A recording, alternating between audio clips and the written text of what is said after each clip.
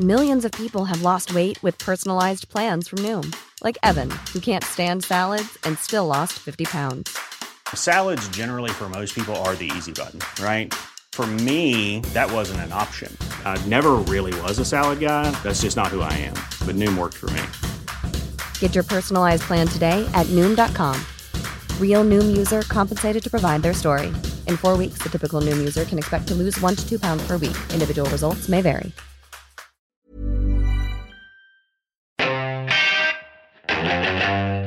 The greatest trick the devil ever pulled was convincing the world he didn't exist.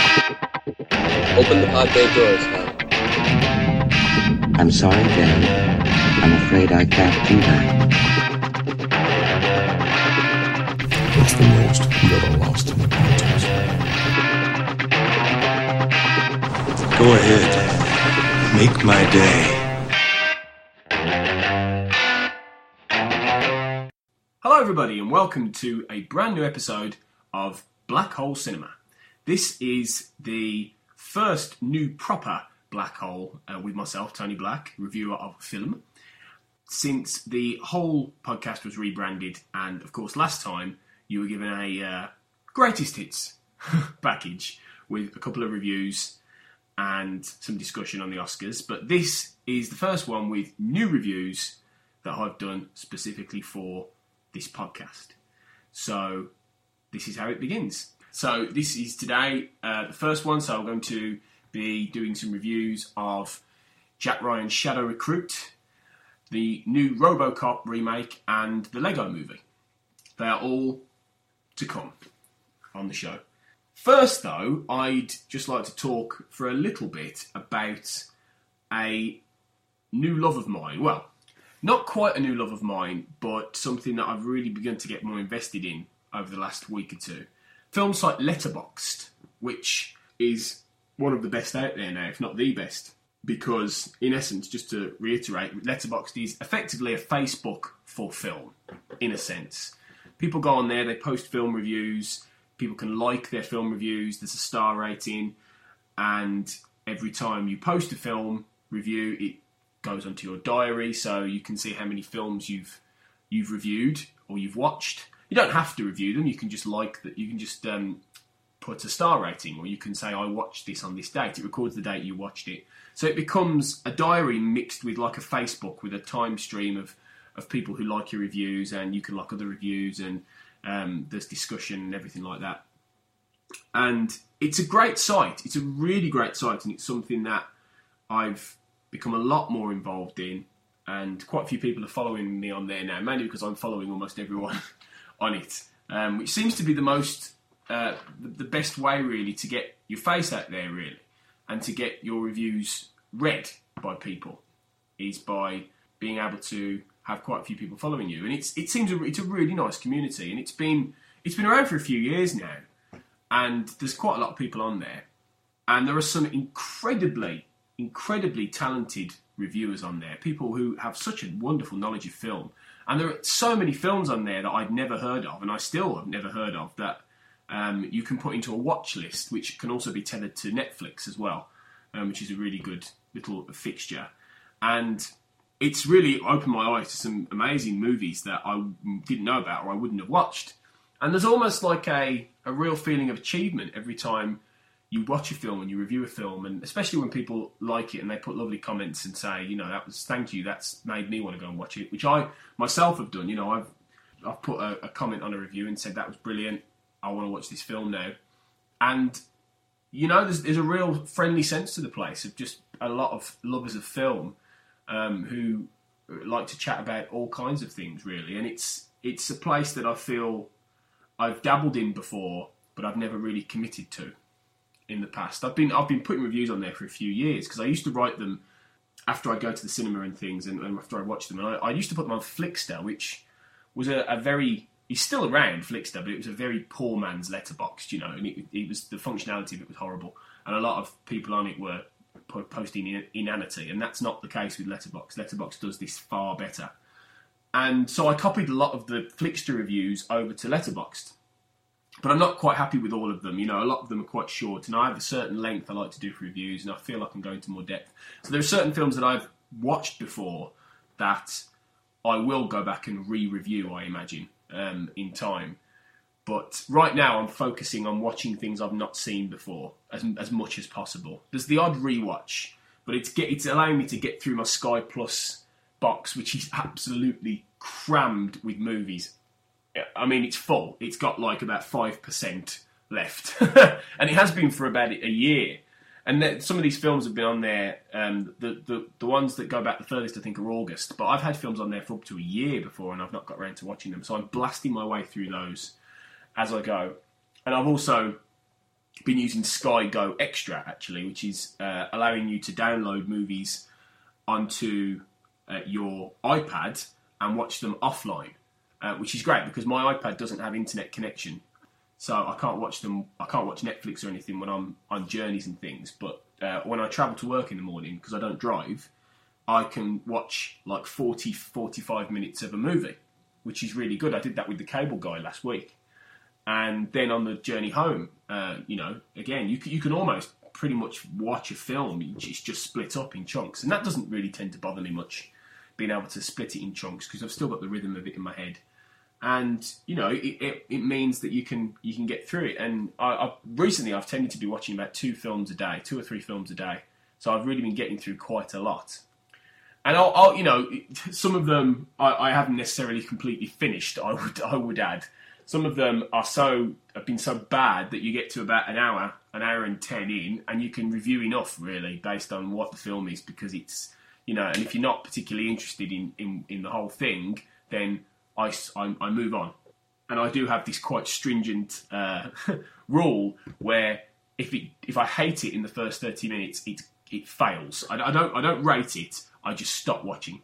And there have been a few. The last one I think that I did that with was The Raven, with John Cusack about Edgar Allan Poe, which was awful. So I gave up on that 30 or 40 minutes in.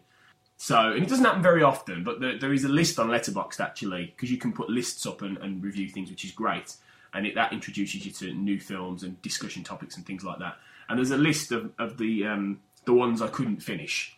And every time that happens, I put that on that list. Battleship was another one recently, which, I mean, that film starts with Taylor Kitsch drunkenly trying to steal a chicken kebab or something like that, and it was at that point that I knew it was going to be terrible. I had an idea anyway, but you know, words fail me on how bad that is.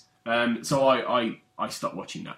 So yeah, it's being on Letterboxd is conversely both really fun right now, and it's also really gearing me into making sure that I watch these films. Ironically enough, as I record this, it's the weekend, and I'm in the middle of a point where I just haven't had time to watch anything for like a day or two, and it's really getting me annoyed because I actually plan to go to the cinema to watch the films that you'll get in next week's podcast, but I just haven't had the time yet, and it's starting to frustrate me somewhat. So, but in general, Letterboxd is a really great tool for making you want to watch more movies and learning about movies and meeting some really, really nice people who are very friendly and are clearly film lovers. So it's nice, and I feel like I'm hopefully becoming more part of that community there. And it will improve, I think. You know, site-wise, the functionality of it does have its flaws. There are certain, it's not as fluid as things like Twitter and Facebook and other social networking sites, because it is effectively a social networking site. It just happens to be combined with a film review site. But it will have to develop like that. But I paid my £10 to become a pro member, which means you get to filter your lists and things like that, and you get to have like a yearly review page that you can look at, things that free members don't get. So it's not massively more, but it's a nice feeling that you've contributed to something. And £10 a year, I mean, that's value. You know, that's value. That's less than £1 a month. So that's more than affordable. And there is another level called Patron, which I may well do next year, possibly, if Letterboxd continues to evolve and grow, and I'm still enjoying being there. And you do get a few more extras, I think, with that. But it's not really about that. It's more about being part of this community, and it's nice. So I recommend Letterboxd hugely. If you're listening to this podcast, you're more than likely a fan of film, and if you're not on Letterboxd yet, do check it out, because you really will be enlightened and entertained by it. Okay, then, let's get to the meat of the drama and review some films. First up, Jack Ryan, Shadow Recruit. This is quarterback. I have a situation. Somebody tried to kill me.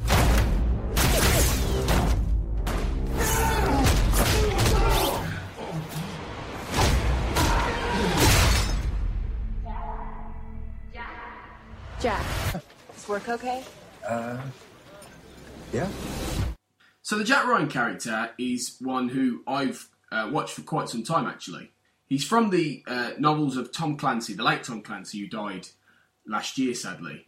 From novels such as The Hunt for Red October, Patriot Games, Clear and Present Danger, all of which have been made, many of which have been made into films over the years, with different people playing Jack Ryan.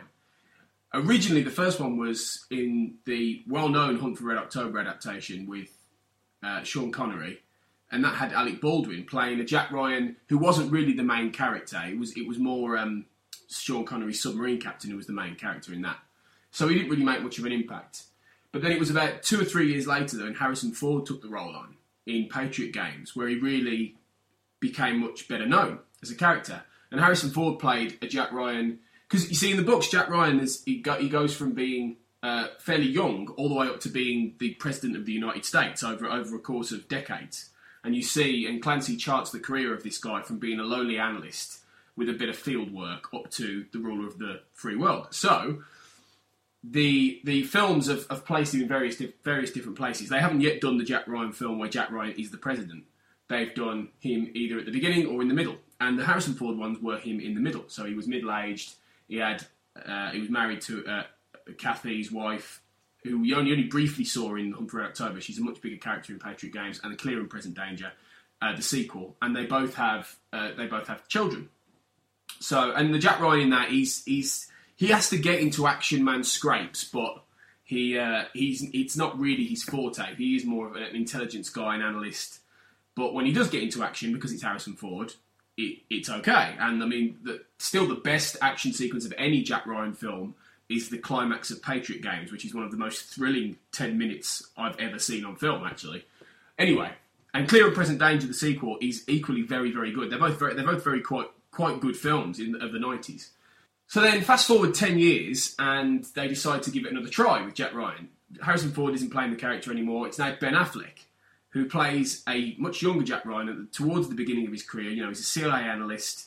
He gets caught up in this Russian plot, this plot to destabilise America and Russia by these, neo-Nazis or something or other like that. And Ben Affleck plays quite a shabby version of the character. You know, he's not in suits or anything. He's in like cagoules, and he's going out with a really hot version of Kathy, but she's very bland, and she's kind of involved in the story, but not hugely. And it's more about Ryan proving himself, and it's got a really good cast, the sum of all fears. It's got a great cast. It's got Morgan Freeman as the James Earl Jones role. In the original films, James Earl Jones plays Admiral Greer, who's kind of his mentor. And Morgan Freeman's that character in The Sum of All Fears. And The Sum of All Fears, it's not a bad film. It wasn't a hit. It wasn't a massive hit. It wasn't amazing. But it was pretty good. And it told its story quite well with, as I say, an excellent cast. Anyway, for whatever reason, probably to do with box office, they didn't do any more. And even that, and Ben Affleck, he kind of worked, but I don't know, he didn't really fly in the role.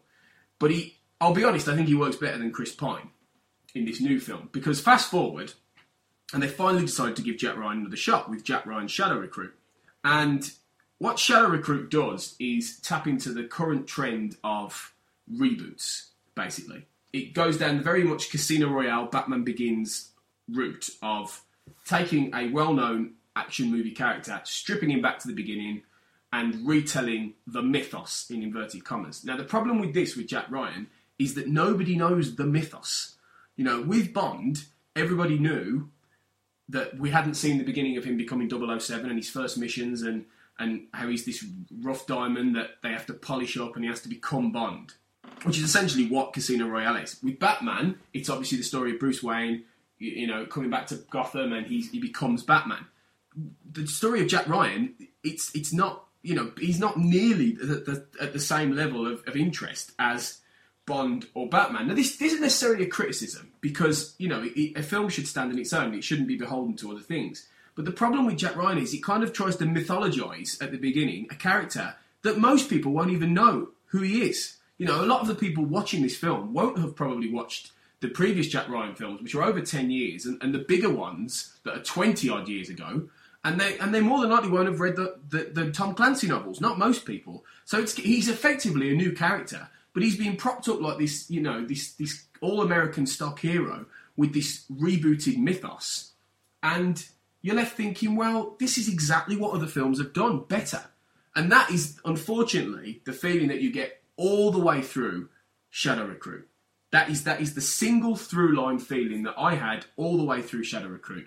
I've seen this done before, because it follows a very, very traditional arc of a story. Jack Ryan, recruited into the CIA, has, and what it does manage to do fairly well is make the point that he's not a natural action man, which was my biggest worry, that they would, with doing it in very much a Bond style, that they would try and make this another Jason Bourne, esque kind of action thriller, and make Jack Ryan much more of an action guy.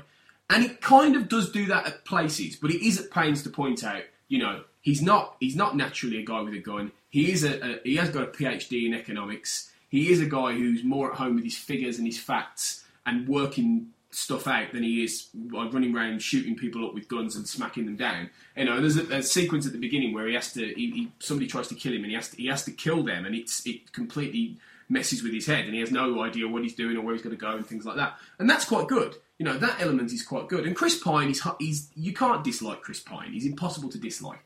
He is very all-American. He fits the role in one sense, but then in another, there's kind of like a bit of a cocky charm that you definitely see when he's playing Captain Kirk, which fits very well. And he can't quite do that as much with Jack Ryan, because Jack Ryan is much more of a traditional stock, slightly maybe even nerdy kind of character in a way. And I think if Chris Pine was playing this at Harrison Ford's age, when Harrison Ford played it, he'd actually be much better. But he's not. He's playing it young, and he's probably as good as you can get. Although I think Ben Affleck was a better fit. Anyway, he's pretty good, but he's playing a character who Kenneth Branagh as a director tries to actually mix into being this guy with brains and occasionally this guy with brawn, and that doesn't altogether come together either. But most of the time, they're at pains to point out he's not that way. But all the way through, it just follows this traditional story. Ryan, getting onto this mission, has to stop a guy who's got this plot against America. It ties into terrorism. It ties into the recession. It's a kind of story that...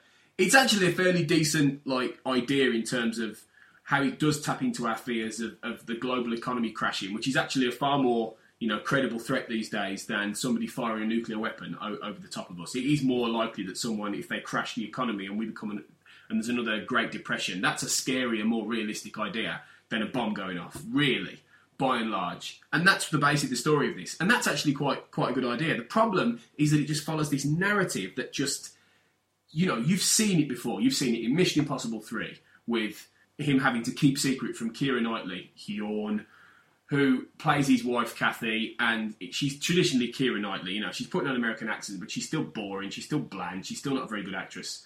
And, he's having to keep this secret from her. And, that we saw that in Mission Impossible 3. Tick off the spy thrillers where you've seen the old, wise handler who is here played by Kevin Costner, playing the Greer role, as I said before, or the Morgan Freeman role, essentially, but he's a bit more of an action man. And, Kevin Costner's always good value, but he's just doing stuff he's done before, or we've seen done before. You've seen things like this, where he's the grizzled old... He's basically the Bruce Greenwood character from Star Trek, who has to, Captain Pike, who has to, gear Kirk on the right direction. He's playing that role, basically. I'm surprised he didn't get killed off in the third act, actually. That's normally what happens. Anyway... So, he's playing a character you've seen before, and he's all right, but he doesn't really sparkle. Kenneth Branagh, he's a great actor. It's hard to knock Kenneth Branagh at all. But he's not in that much of it, really, especially at the beginning. And his villain is just, again, the kind of villain you've seen done before. Cold-hearted, a bit IKEA, suffering from his own demons, has this committed reason to his country. And the other thing is that it makes Russia look... It's really old-fashioned, this film, in a way. It really does tap into a kind of, 80s, 90s idea of Russia being the enemy, in inverted commas. The only thing is here that they're quietly getting Kenneth Branagh's character to pull the strings and do this, because they're worried more about their economy and everything like that. It's a very, traditional way. Instead of the old days where Russia were trying to get microfilms and smuggle weapons through, now they're actually trying to cause the American economy to crash. But it's the same thing. It's Russia as the villain, with Kenneth Branagh as the extremist guy who is kind of doing it because of his country, but he's kind of doing it because he's also a little bit nuts, although he's not even psychotic enough to be nuts, except for one sequence where you actually want him to do to Keira Knightley what he does try and do to Keira Knightley with the light bulb. Anyway, it's just because she's Keira Knightley. But it's just, that's a bit harsh, but, Anyway, it's not boring, it's entertaining, but you will, if you've seen these kind of films, you will know exactly what's going to happen.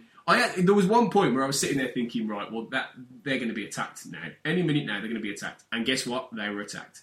And it was just, I was sitting there thinking, in the climax of it, the very climax, the action climax, I switched off. I was switching off. I actually, at one point, looked back at the screen and went, oh, shit, it's still happening, still going on. Oh, okay.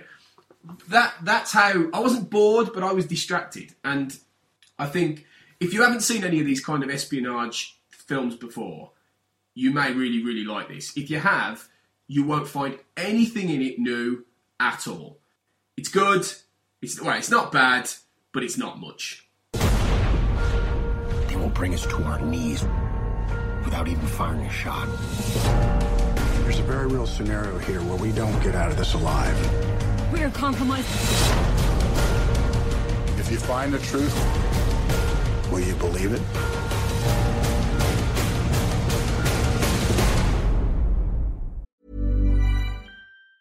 If you thought the only way to get a more defined jawline with natural-looking results was through surgery, think again. Juvederm Volux XC is a non-surgical injectable gel filler that improves moderate to severe loss of jawline definition and can help you achieve natural-looking results with little downtime. Even better, this improved definition lasts up to 1 year with optimal treatment. No maintenance required. Improve jawline definition for a smooth, sculpted look with Juvederm Volux XC. For important safety information and to find a licensed specialist, visit Juvederm.com. That's JUVEDERM.com. Not for people with severe allergic reactions, allergies to lidocaine, or the proteins used in Juvederm. Common side effects include injection site redness, swelling, pain, tenderness, firmness, lumps, bumps, bruising, discoloration, or itching. There's a risk of unintentional injection into a blood vessel, which can cause vision abnormalities, blindness, stroke, temporary scabs, or scarring. Talk to a licensed specialist to find out if it's right for you. Millions of people have lost weight with personalized plans from Noom. Like Evan, who can't stand salads and still lost 50 pounds. Salads generally for most people are the easy button, right? For me, that wasn't an option. I never really was a salad guy. That's just not who I am. But Noom worked for me. Get your personalized plan today at Noom.com. Real Noom user compensated to provide their story. In 4 weeks, the typical Noom user can expect to lose 1 to 2 pounds per week. Individual results may vary. Don't you love an extra $100 in your pocket? Have a TurboTax expert file your taxes for you by March 31st to get $100 back instantly. Because no matter what moves you made last year, TurboTax makes them count. That means getting $100 back and 100% accurate taxes, only from Intuit TurboTax. Must file by 3/31. Credit only applicable to federal filing fees with TurboTax full service. Offer can be modified or terminated at any time. Moving on then, next up, Dead or Alive. You're listening to this review. It's RoboCop. This Detective Alex Murphy and Officer Down. We are on the eve of a technological revolution. We need to give Americans a figure they can rally behind. Give your mom a kiss. Hi, baby. Too slow, boy.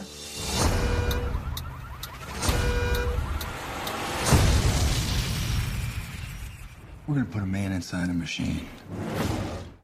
Now, it's interesting going into this reboot of RoboCop because I hadn't seen RoboCop for years and years and years and years. In fact, it was probably since when I was a kid was the last time I actually saw RoboCop. So, when you see a film when you're a child, you can't have the same resonance with it. You can't really understand it in the same way you do when you're in your 20s or your 30s.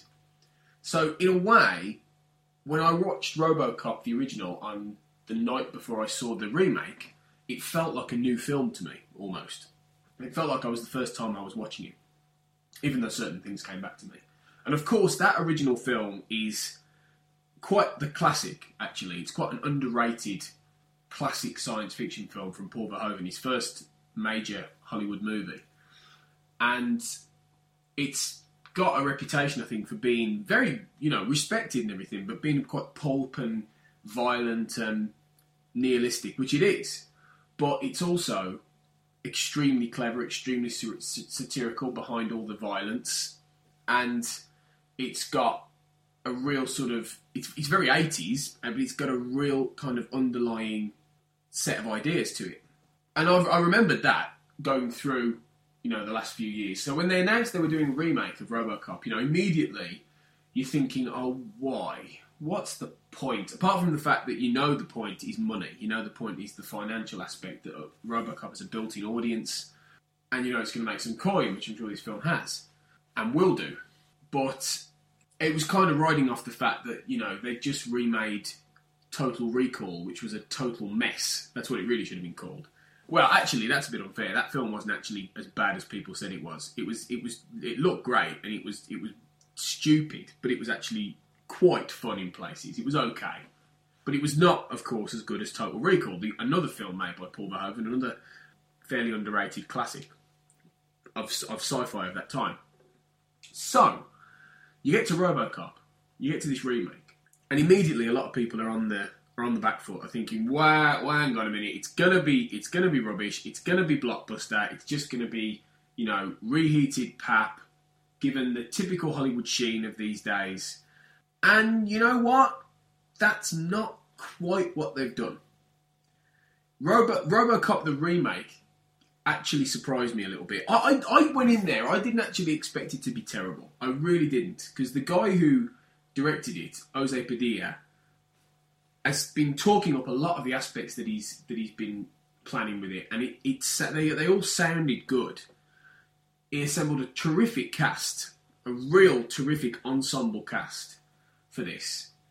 People like Gary Oldman, Samuel L. Jackson, Michael Keaton, Jennifer Ely, Jay Baruchel, lots of good actors in various different roles, as well as Joel Kinnaman playing RoboCop himself, who's not a massively well-known actor, but it's similar. It's similar kind of casting to when they cast Peter Weller in the original. Now, Peter Weller still isn't massively well-known. He's one of those guys that if you know who he is, you realise how awesome he is.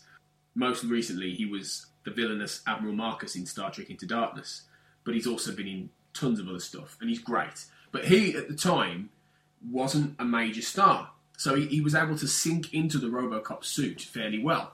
But Joel Kinnaman's the same. And what they've done with this RoboCop is it's standard Hollywood fare to the extent that it naturally taps more about the emotional side of RoboCop. Because in the original, Verhoeven, because he's Verhoeven, he's much more interested in the violence and the brutality and the very strong satirical, let's fight the system kind of thing that he had in most of his films. He was more interested really in that than getting into the core of what actually had happened to Alex Murphy, the lieutenant who he's shot and pretty much killed and then placed into the RoboCop suit by this corporation who basically want to put a machine on the streets to help further their cause. And that's exactly the same thing as in the original, except it's for different reasons now. In the original, it was all about this corporation making money and them being able to construct this new vision for Detroit City. In this new RoboCop, it's about them being able to put a public face on their money-making weapons applications. The very first scene is this company, Omnicorp, I think they call them, and they're putting these robots on the streets of Iran or Iraq or somewhere like that. and you've got these fundamentalist terrorists trying to blow up these American robots, while Samuel L. Jackson's complete Bill O'Reilly-esque, incredibly biased, incredibly right-wing news anchor, incredibly Republican news anchor, frankly, is, championing Michael Keaton's Raymond Sellers, who's the head of Omnicorp, who's basically involved in this battle with the Senate, the American Senate, for who gets to put robots on the streets of America. He wants to put robot law enforcement on the streets of America, and put more weapons out there and get them. And it's a full satire on the American imperialist approach to war and combat, and that's very much the undercurrent idea. You've got these hawks in America now championing, we must go and invade Iran, we must go and invade all these Middle Eastern countries. But imagine if they had these robot soldiers that could go out there and be these merciless killing machines for the government. And in order to get the public on side for this, it's a very 50-50 debate between a pro-robot and an anti-robot senator. And the public face is chosen to be RoboCop. And, basically they want to get a guy out there who can be seen as a hero. And that's what happens to Joel Kinnaman's character. And what they do in this film, what José Padilla does is give RoboCop much more of an arc in terms of his development. It does more with his family. Abby Cornish plays Alex Murphy's wife, and he's got a son, and it taps into a lot more about what Murphy feels as he realises that his life has been destroyed, and then he's in this suit and he has to come to terms with being RoboCop and learn how to do all the things that RoboCop can do. And arguably, that's the bit of the film that drags the most, because it takes a long time to get us from the accident that causes Murphy to be injured, to him being on the streets of Detroit and being RoboCop. And it's not a big plot spoiler to say that it kind of follows the same kind of pattern as the first one, in that Murphy ultimately realises, oh no, there is a conspiracy, and he starts to basically take down the people who've put him on the streets, effectively. It's not quite as successful as the other one. I mean, in the original film, Ronnie Cox was a wonderful bastard as Dick Jones, the head of the company. Michael Keaton's good, but he plays whereas Ronnie Cox was like an 80s corporate shark. Michael Keaton's much more of like an amoral Steve Jobs. He wears jeans, he's got like a cool jacket and shirt, and he goes around, in sleek boardrooms, basically suggesting people do some really, really amoral and dark things. But he does it with a very corporate smile on his face, and it's a different interpretation. It fits much more the climate that we're in now. It's much more appropriate to the times. It just doesn't have quite the bite that Ronnie Cox did. It doesn't have that element to it. And the satire is more obvious. It's less cutting. It's less provocative. And that goes for the whole thing. It's a 12A, so all the violence is pretty much gone. Yeah, there's blood. There's not really blood. There's guns. There's explosions. There's the normal action fare, and it's done pretty well. He's done well. The CGI is good. RoboCop, when he's out there, he's damn cool, and that's all great. It's just, whereas the original RoboCop, literally, you had people's heads being blown up by shotguns, and you would see everything. That was brilliant. You couldn't do that anymore. Really, it wouldn't look right anymore. It was a very 80s, 90s Verhoeven kind of thing, and these kind of filmmakers. So I understand why they didn't do that. But at the same time, it means that this RoboCop is far more your family's RoboCop in a way. Even though it's touching on some quite dark action things, it does have some well executed sequences. There's this brilliant moment where RoboCop storms this warehouse and taking out the bad guys. Unfortunately, no one as cool as Kurtwood Smith's Clarence Bodicker from the first one. The villains in that sense are far less effective, and Padilla's not interested in them at all. But there's this great sequence where he storms this warehouse, and it's in the dark, and all you see are the explosions from the bullets, and that's how we see the action. And it's really well done. So it does have good sequences. It's well acted. Gary Oldman is brilliant in this. He plays a very torn doctor he's like a doctor with a conscience who helps create RoboCop. And the relationship between RoboCop and that doctor is the main relationship, and it taps into all the themes as to whether what they're doing is right. Should they do this to a man? Is he more than a man? Is he a machine? It gets a lot more into the ethical and moral debate, really, of this. And it spends a fair bit of time doing that. And that's good, because the original film didn't. So that's where this distinguishes from that.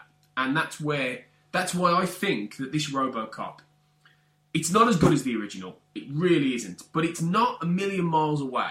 It's better than it had any right to be, really. And it's exciting. It's quite funny at places, and it's got a real attempt to do things its own way while still honouring the RoboCop mythos and things like that. And I think people who are suggesting that there's no satire and it's a pointless remake are missing the point a little bit, in that it does revamp the idea of this into the present day, and it does have something to say. No classic, but I'll tell you what, it's better than the Total Recall reboot. Definitely. The human element will always be present. Compassion, fear, instinct, they will always interfere with the system.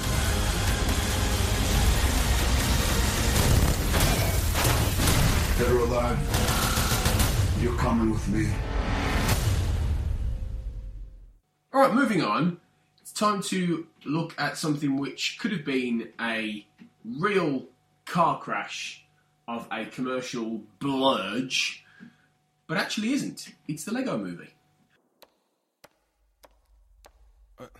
Hello, I'm Emmett. I'm just going to come right out. I have no idea what's going on at all. My fellow master builders, including but not limited to Superman, Wonder Woman, The Mermaid, Green Ninja, 1980-something Space Guy, Michelangelo, and the 2002 NBA All-Stars. We have learned that Lord Business plans to end the world as we know it. There is yet one hope. The special has arisen. So, Lego Movie then is based on, obviously, the well-known building blocks toy, which has been going for absolutely years. I played with Lego when I was a kid, and Lego has subsequently diverged into this huge, diverse company, which now have ties into all kinds of different brands and all kinds of different movie franchises and all these different things.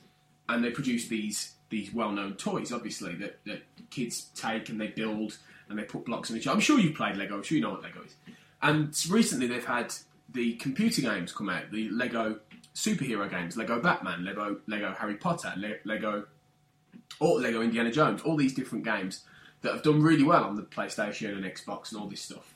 And they're a lot of fun. I've played a few of them, and they are quite a lot of fun.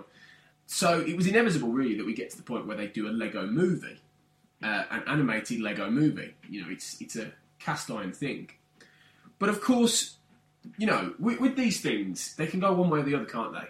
I mean, right now, animation, by and large, I'd say it's one of the most rock-steady kinds of production you can get, really, in terms of film. When it's good, anyway. You know, your Pixars, they very rarely get things wrong. And I'm talking not just about how it looks.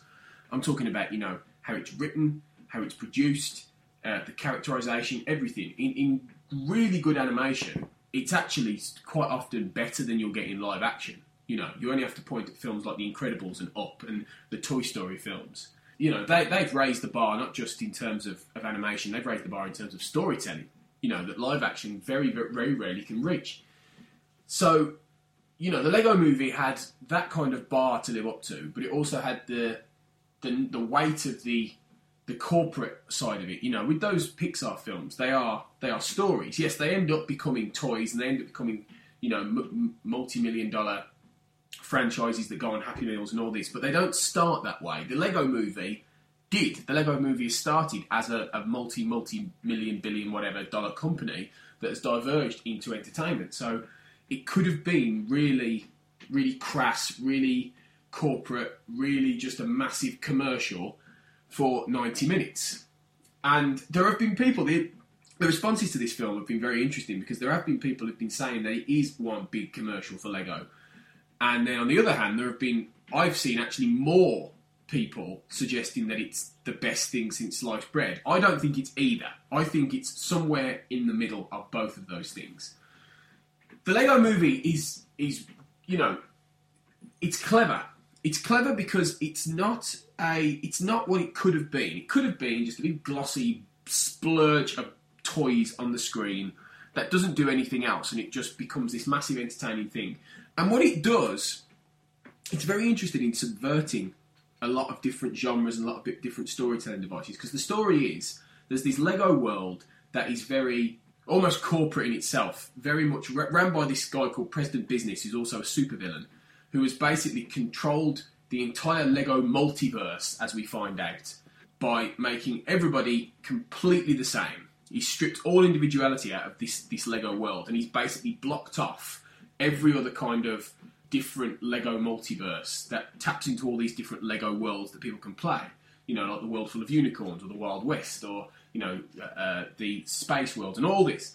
And he's locked them off because he wants to keep this one very homogenous world that he can rule. And it's a world where, you know, people have the same routines every day, and they listen to the same song, which is this song called Everything is Awesome. And everything is awesome! And it's incredibly poppy and awful and addictive that it will roll around in your head. It works really well in that sense.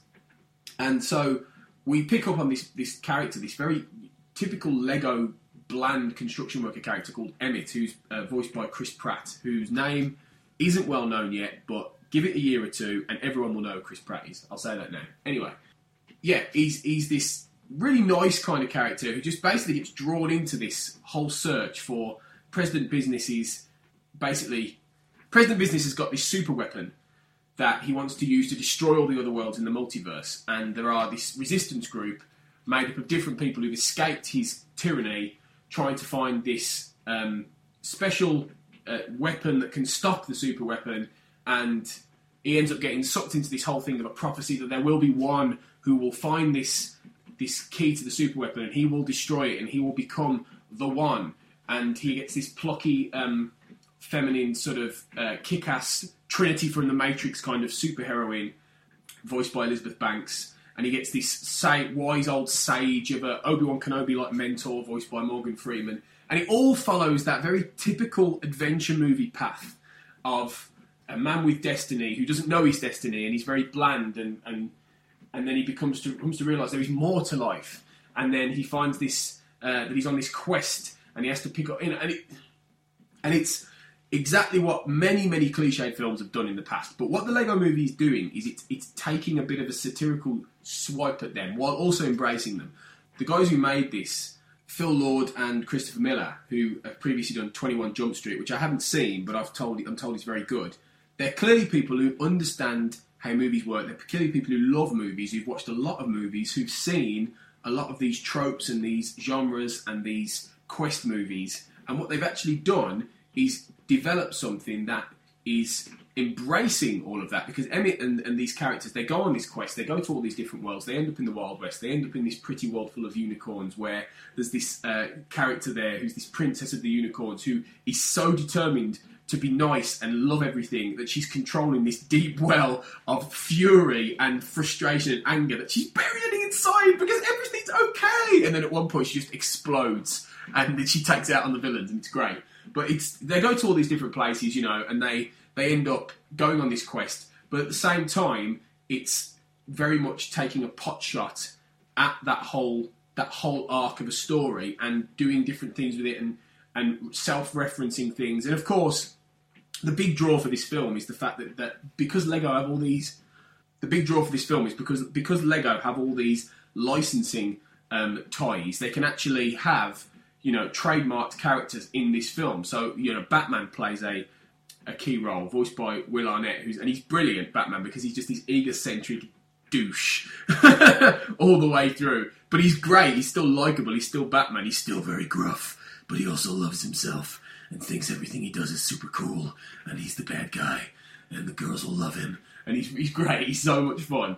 And, you know, you get people like, you know, Han Solo and Chewie pop up, and R2 and C-3PO, and, you know, you get even Milhouse from The Simpsons and Green Lantern, who gets this great little small role, voiced by Jonah Hill, actually, very briefly, and he's just there, and he has this really sort of frustrating relationship with Superman. It's quite funny. Superman's in it, you know, and he's got all these characters, so that's part of the fun, and they all come together, and there's lots of little nods and winks to all different movies. You know, Lord of the Rings is a big one that's nodded to, and lots of these different inspirations. And that's one of the things that's going to draw people in to watch the Lego Movie, because seeing all these people team up, which will never happen in the real world, in real movies, and probably not even in books, it's such a real joy to see this happen. But it's also, importantly, making the point that this is a film that actually is saying something a little bit under the surface of all the effects and all the gloss and all the action, and there's tons of that. There really is. There's some amazing animation. There's some incredible action sequences. It's very frenetic. It's very in your face.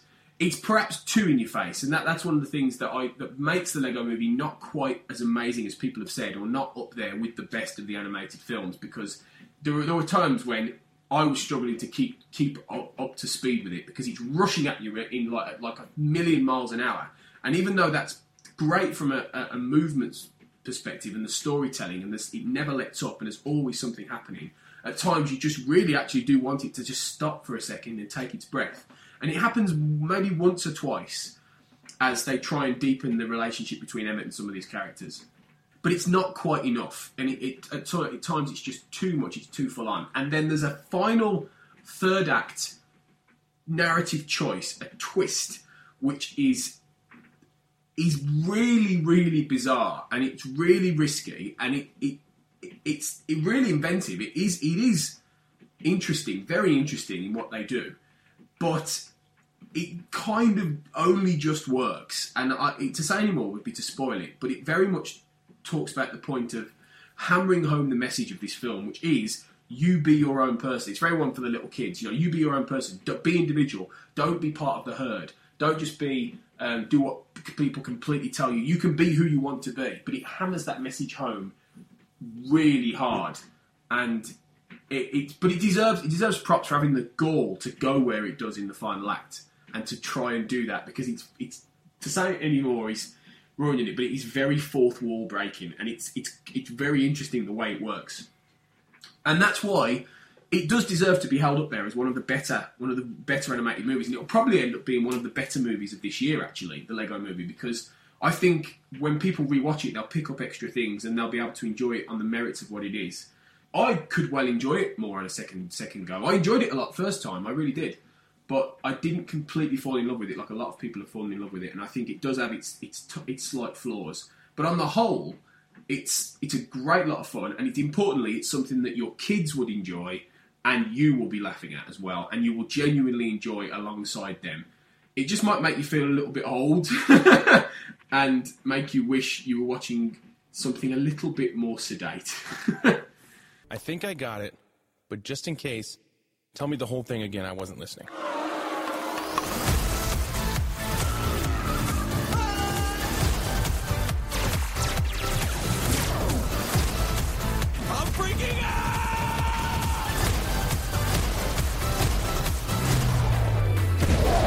Everybody, I'm here. Batman? Awesome! Could you make one of these in orange? I only work in black, and sometimes very, very dark grey. Sadly, that brings us to the end of episode 2 of Black Hole Cinema.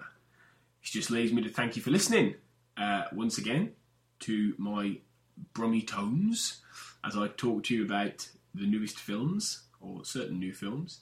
As ever, you can comment on this podcast at www.thecompassnet.com, our genial hosts, and you can follow me on Twitter at Tony_O_Black if you want to hear more of my musings on certain subjects. Not all about film. Sometimes it's football, sometimes it's that I'm tired or cheesed off. But yeah, it's hopefully never dull. So, again, thank you very much for listening, and enjoy your movie watching. See you next week.